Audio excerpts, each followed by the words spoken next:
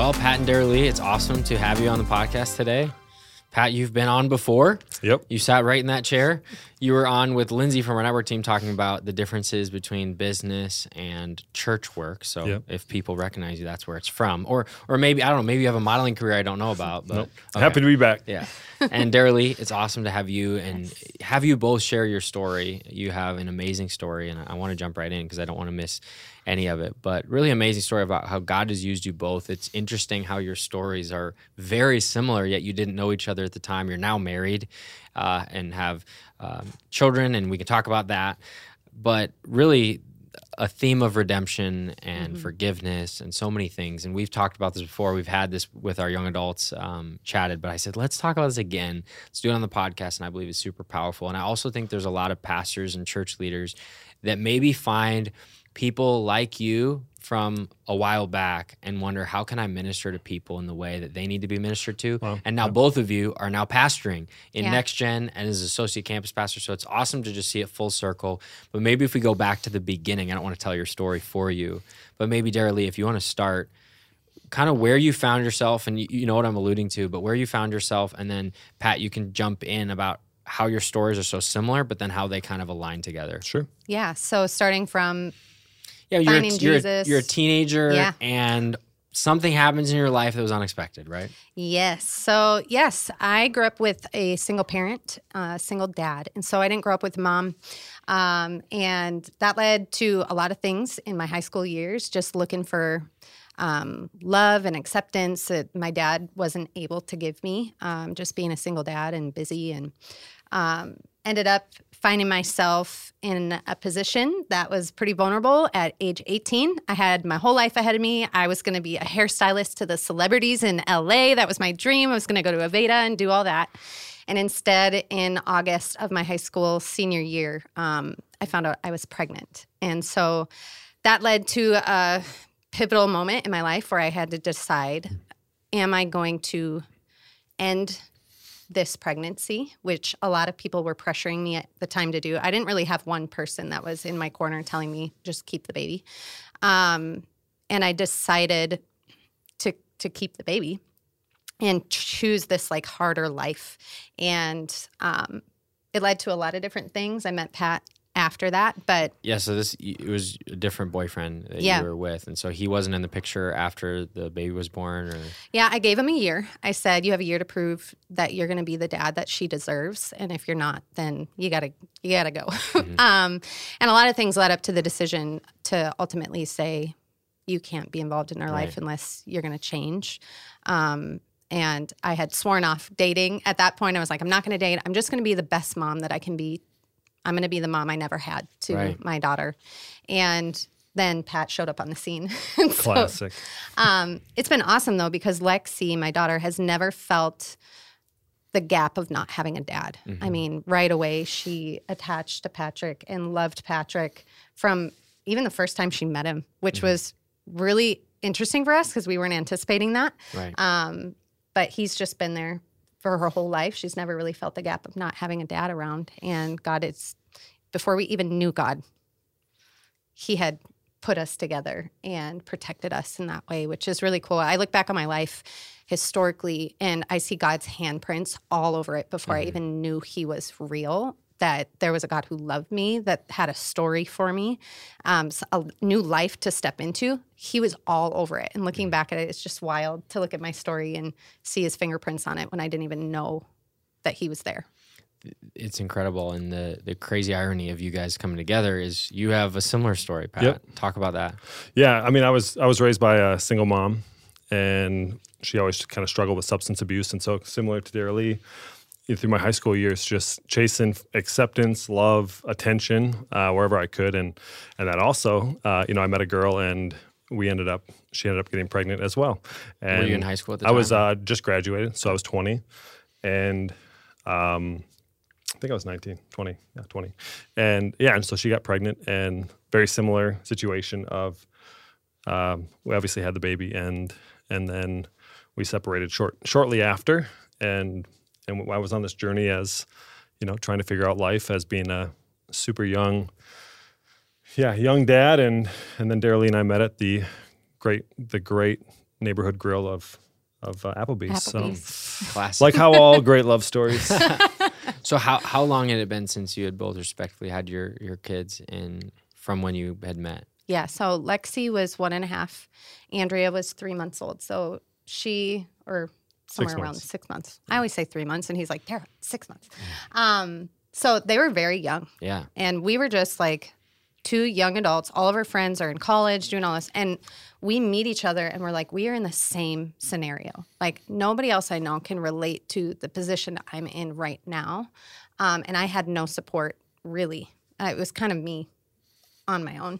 And then same for him. So when we met, it was just initially just a friendship of, whoa, you get it. And I don't have to try to even explain it because you're living exactly what I'm living. Yeah, I would say, it was almost like, hey, we're both trying to survive and figure this out. And we had enough, we were so different, but our story, like personally, we're so different, but our stories just immediately tied us together. And we're like, well, let's try to make this a run and see what the world has to offer. So It's so obvious to those listening, and obviously you guys felt it at that time many years ago, but to say, okay, I had a single dad, I had a single mom, I want to be the dad I didn't have, the mom I didn't have, coming into this situation that you didn't expect to find yourself in.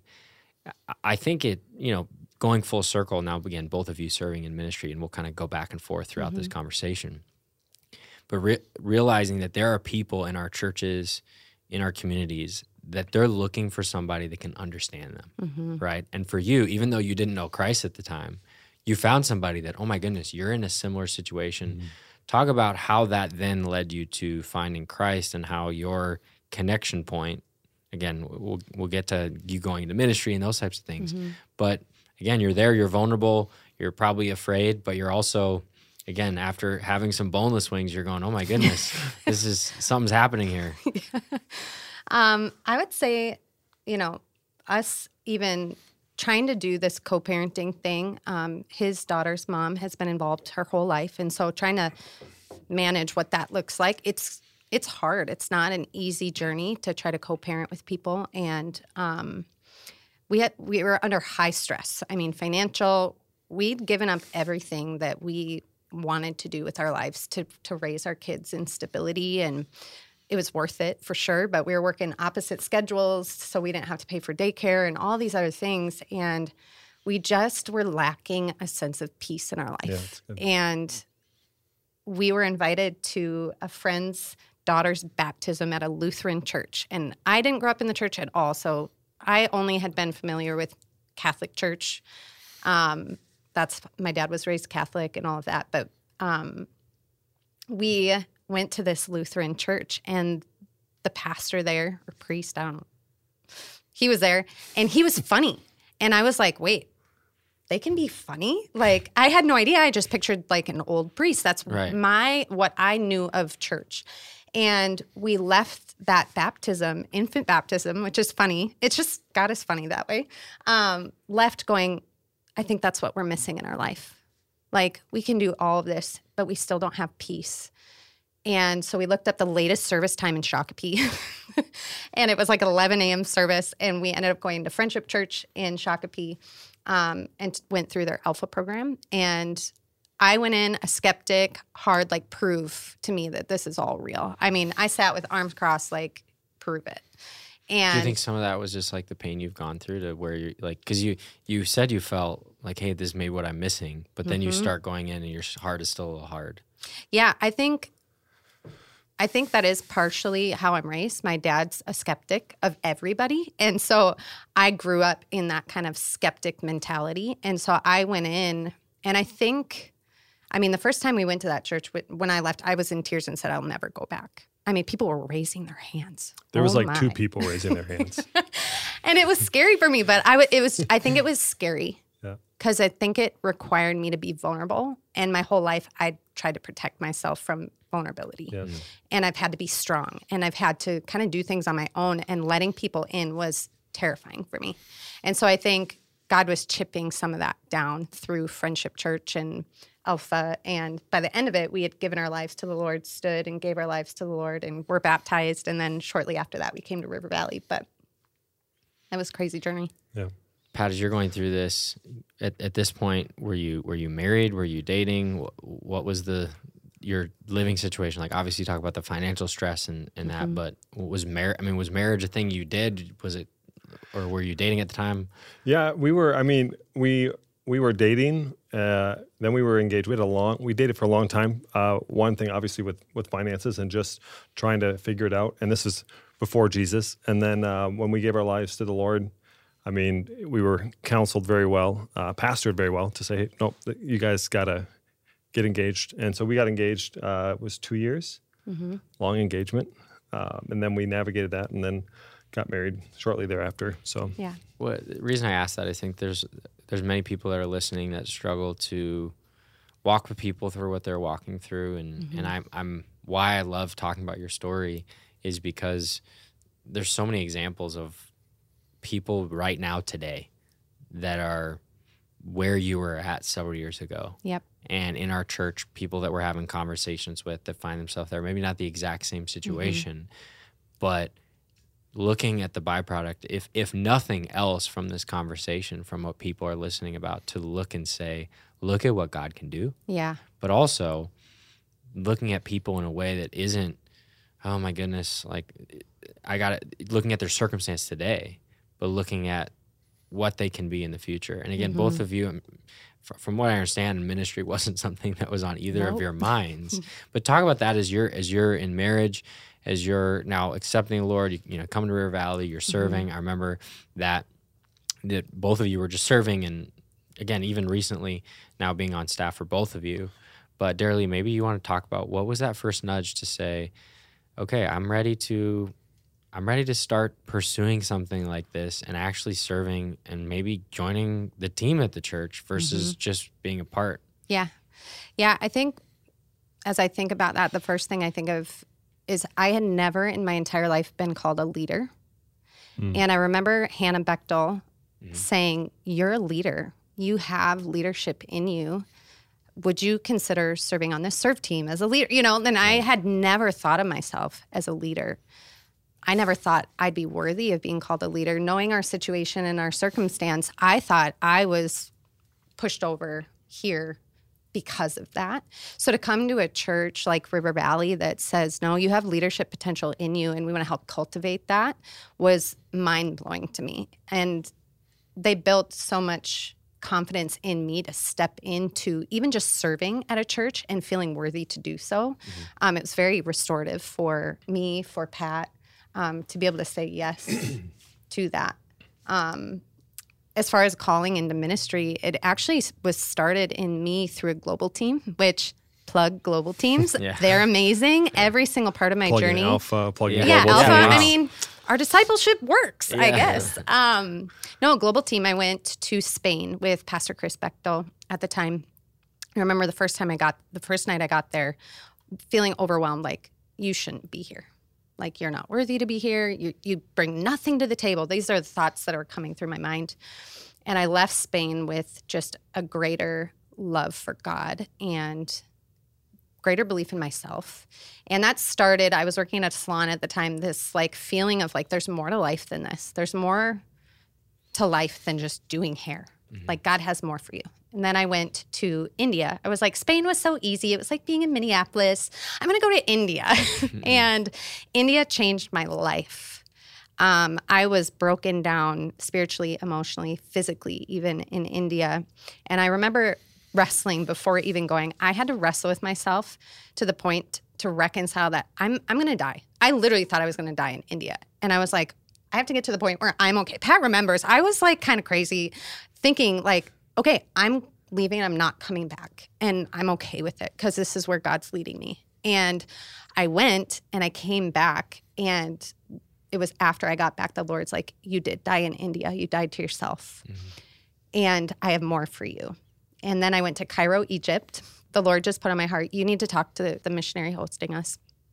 And I said, okay, I'm going to talk to him. I don't even know what I'm going to talk about. But as I sat down, he said, have you ever considered being a pastor? And he starts speaking all these things over me that I had already heard from the Spirit, but didn't believe. because I was like, well, maybe that was my thought. But he confirmed and affirmed all the things Holy Spirit was telling me all along the way. And once I got home from Cairo, I said, okay, I'm going to get serious about this and start credentialing and pursuing all the coursework for that. And I still didn't leave the salon. That's another journey. But yeah, I don't know if you want me to keep going with that. But no, I think it's helpful to know that. I mean, you look at the global teams and getting that new perspective, getting that shift. I think one of the things, for those listening who maybe are, what's a global team? It's what we call it global teams, but they're really mission trips. But some of our mission trips, some of them are experiences. Sometimes it's just to go pray. Sometimes it's to learn about a culture. So we don't feel like I think there's a misconception around, like we're going on a mission trip to go and change this country in a week. Right. Right. We've just not subscribed to that reality that there are people that are living there that are part of the church. There's people that are workers that are there that are out consistent, that are helping to change a nation. We're just a small glimpse to help support, bring prayer, bring maybe some supplies over, some peanut butter or whatever it is. But more so, we feel that it's a moment where people hear from the Lord because they get out of the distractions of life, right? Yes. Pat, when you think about moments that have shaped you into, we talked a little bit about your journey before on the other episode about going from ministry to business. Yep. But when you think about even the change in your lives that you were seeing as Daralee's going on these global teams, you're saying goodbye to her like you're never going to see her again. She's going to places that some people would never want to go, but saying yes. What is the transformation? Like, what is God speaking to you in this time? Not specifically even about ministry, but just your life is changing. You went from both being essentially teenage parents, right, to now traveling the world, going on global teams, following after God, who you never had a relationship with, right? Yeah, right. Yeah. It's pretty amazing. Whenever we reflect back, it's pretty powerful. Just God's goodness. I mean, I always say I was in the marketplace working so she could go on global teams. That was kind of I was like, making sure that she could always be going once a year. But there was a conversation I had. It was actually, I remember it so clear at one of our campuses where I was at the coffee getting that morning brew, and one of the gals, she goes, where's your wife? And I said, oh, she's in India or Cairo or one of the places, Eswatini, wherever she was. And the lady goes, man, it's so nice. It's so great that you let your wife go on these global teams. And I was like, let my wife? She's like, yeah. She goes, oh yeah, it's just so nice.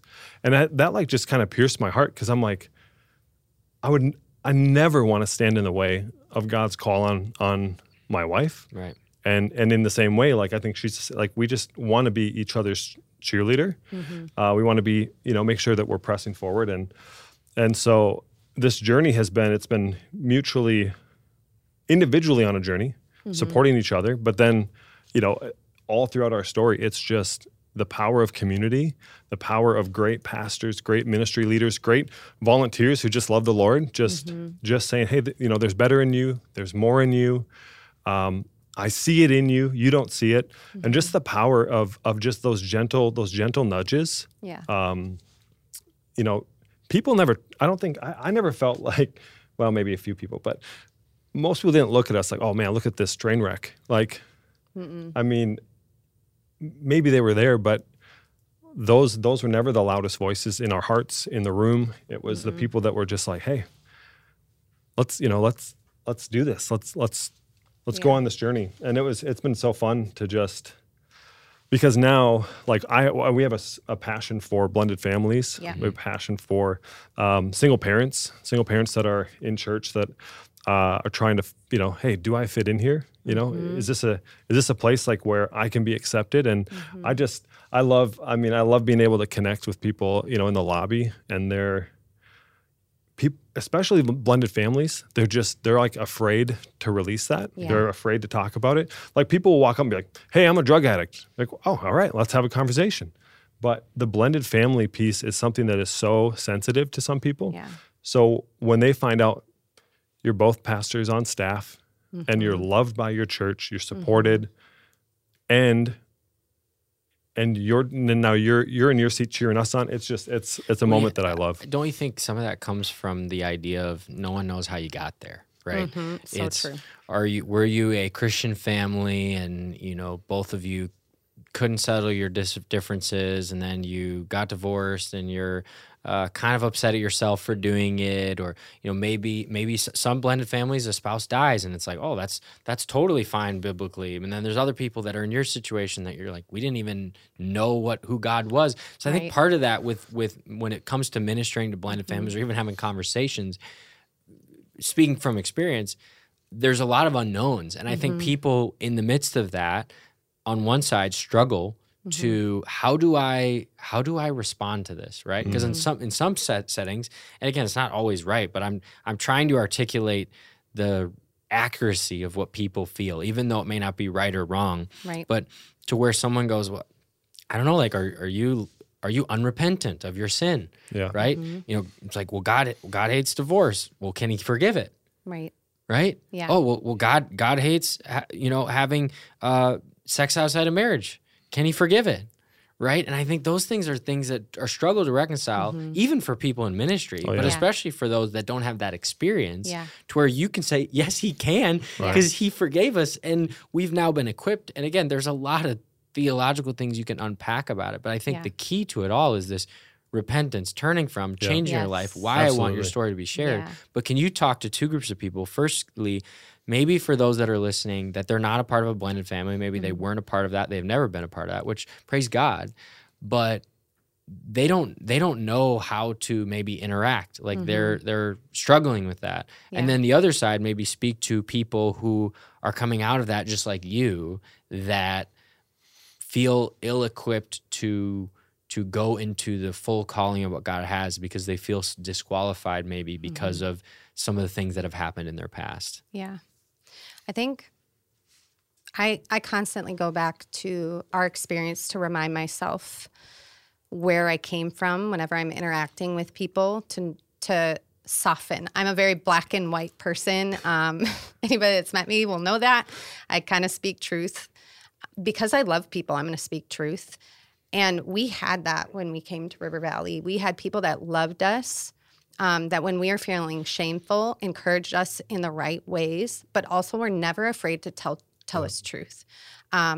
Mentors that would sit me down and go, you're going to be mad at me when I tell you this, but I love you too much, and I'm going to tell you anyway. And I'm so thankful that people didn't restrain the truth when I was in process, but they also let me wrestle.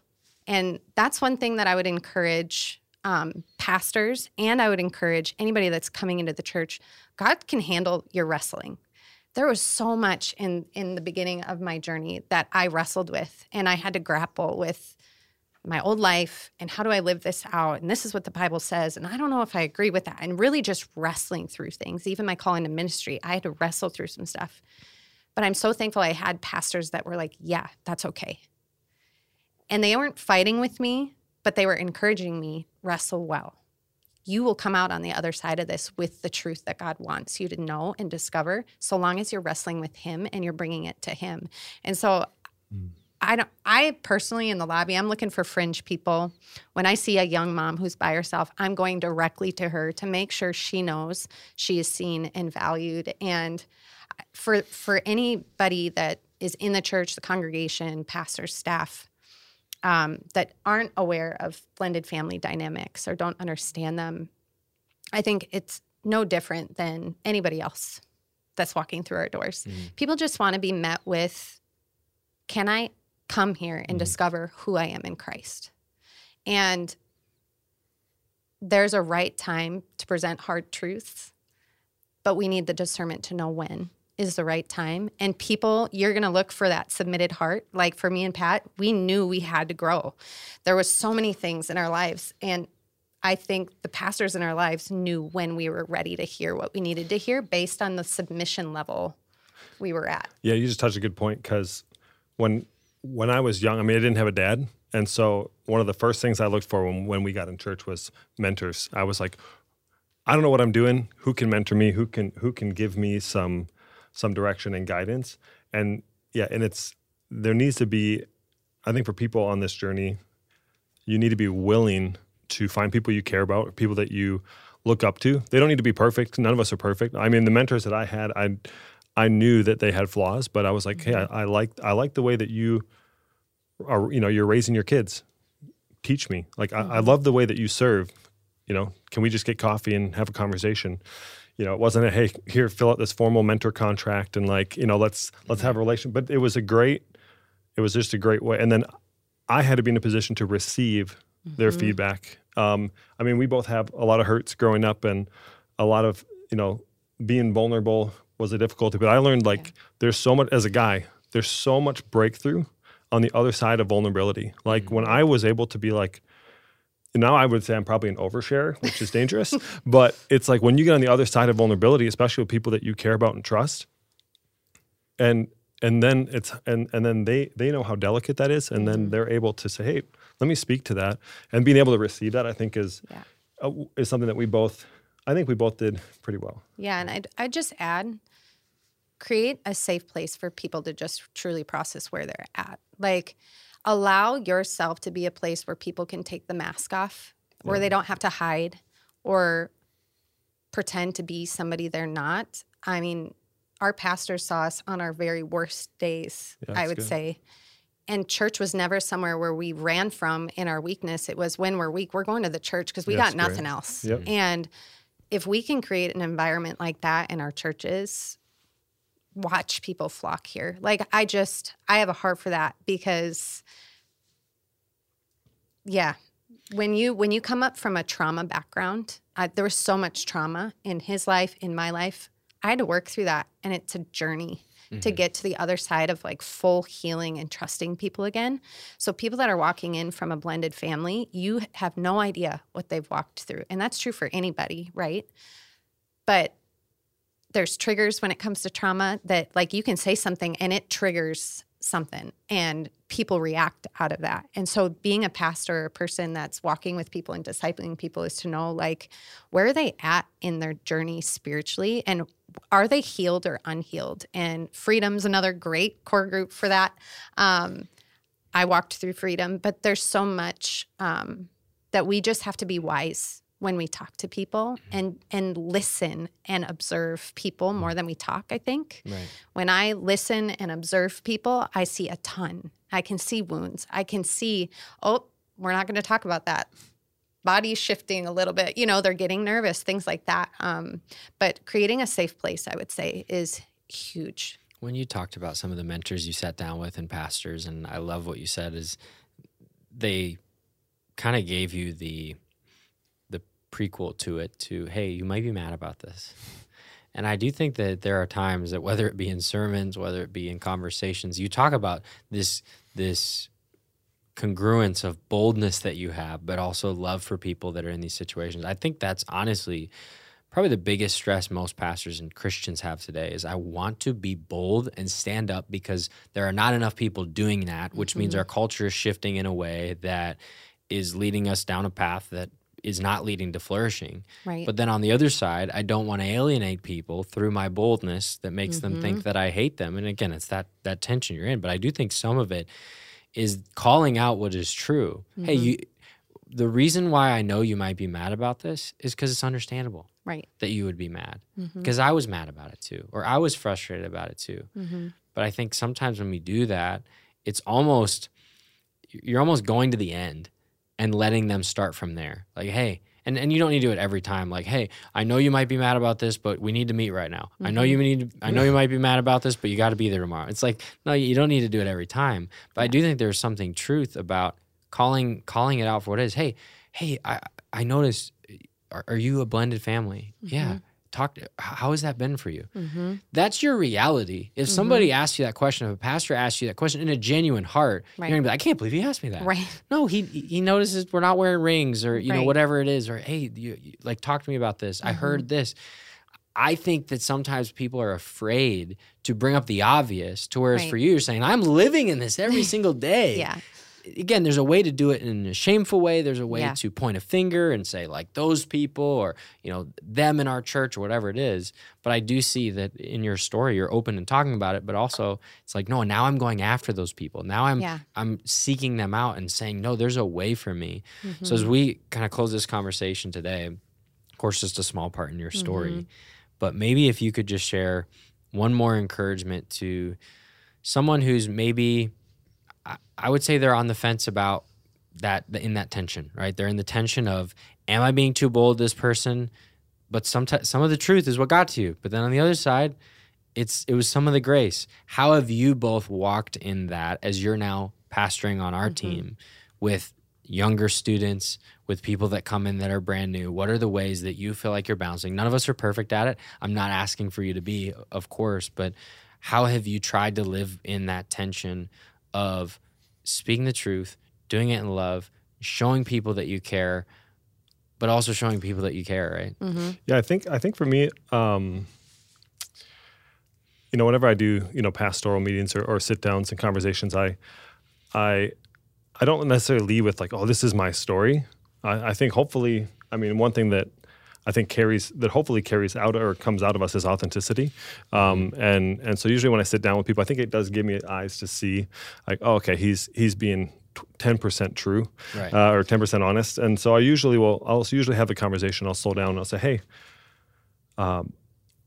I can only meet you to wherever you let me in. And if you're not going to be authentically you, if you're not going to, communicate where you're honestly at, like that's fine. We can just go to where you want to that space. But, I'm here to actually hopefully get you on a track. We can have conversations. We can, I want to be as best, as offer as much help as I possibly can, but I can't do it if you're not, you're not being who you really are. Right. Mm-hmm.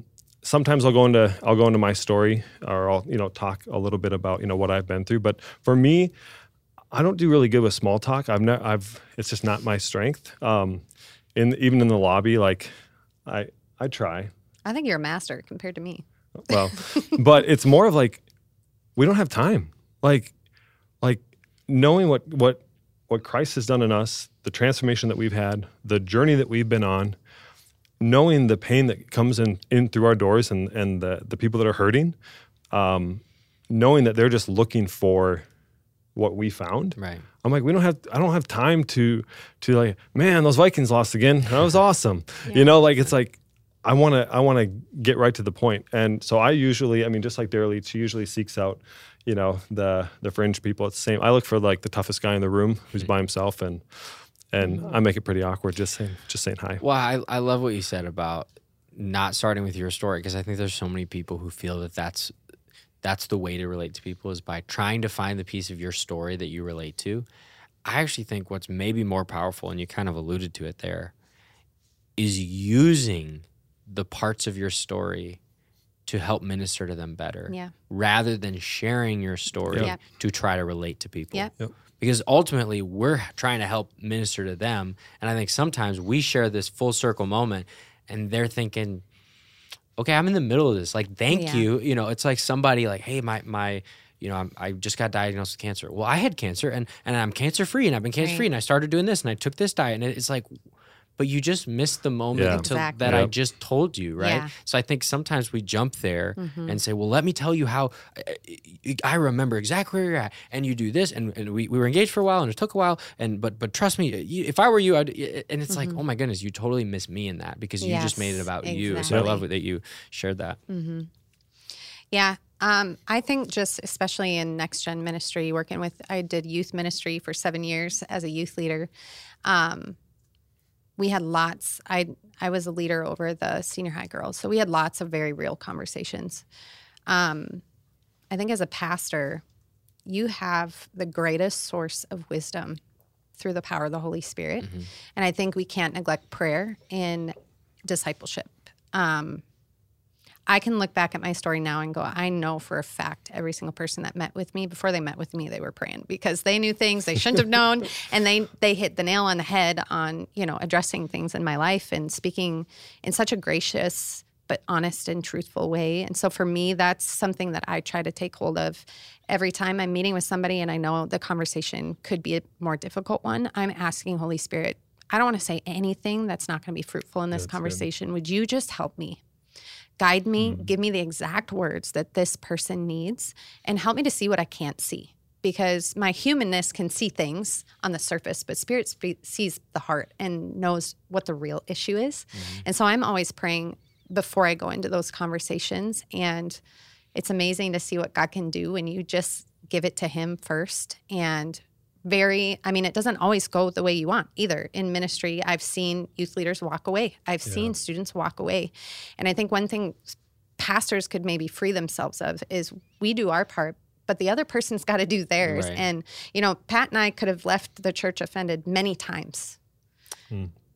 But That's good. we committed to the Lord, not necessarily people. Right. Like we were committed to being a part of this journey in the church and opening ourselves up. And I've always said, if I'm going to share my story, if it sets one other person free, I'm going to share it because they're worth it and God knows they're worth it. And I look for people that I can pour into and encourage and invest in because that's what people have done for me. But you cannot neglect the power of the Holy Spirit leading you as you pastor and develop conversations with people, especially on those harder topics. And so I would encourage every single pastor to remember the power of prayer, even 2-minute breath prayer before you get out of your car and go into Starbucks. I mean, I had that happen just the other day. Didn't feel equipped for a conversation, and Holy Spirit just led the way, and he'll prepare the other person too. So That's great. I mean, I'm like, who am I, Lord? Right. Who am I that you're using me? I was a single mom, pregnant at 18. I would be nothing without you. Nothing. So every moment of my life I've given to you, and I'm trusting you to use it. And it takes all the pressure off me, honestly, because I know in my own human nature, I'm going to fail every single time. But when I've got God in my corner, what can I do? And it releases the pressure off of me to be the perfect pastor, perfect minister. None of us are perfect, but people are worth the hard conversations. Yeah. And I think of discipleship as a lot like parenting. I love my daughters, but I love them enough to tell them the truth. Right. And I think biblical literacy is another thing, always pointing people back to Scripture. There's been real conversations with youth leaders where they're struggling with a concept in Scripture, and Scripture defines it as sin, and they don't want to hear from me about it. So I said, hey, I want you to go to the index of the Bible, look up that word, and go read every verse associated with that word. Once you've done that, come back to me and we'll talk about it. Yeah. So I'm there to process with them, but I'm not telling them how to think. I'm teaching them where to go. Right. And I think that's something we can't miss in discipleship as well. Yeah, it's so true. I mean, if we just try to convince them of it, then someone else will convince them out of it. Exactly. It's the famous phrase, but it's true. We're not here just to convince them of what we believe is true. We're here to show them that they could have a relationship with Jesus. Right. And I love how your stories embody that. And for pastors and church leaders that are listening, realizing that there are people like you, maybe not yet in their congregations, or they're in their congregations, or they're just starting on the journey, or maybe there's people that can identify with your story that say, hey, I'm in a similar situation. Maybe they're in a pregnancy they didn't expect, or maybe they're in a relationship they didn't expect, or the starting of a journey of being open to God. I'm hopeful that people listening can figure out, what is God speaking to me in your story, and that I believe that there's more than one person that is impacted by it.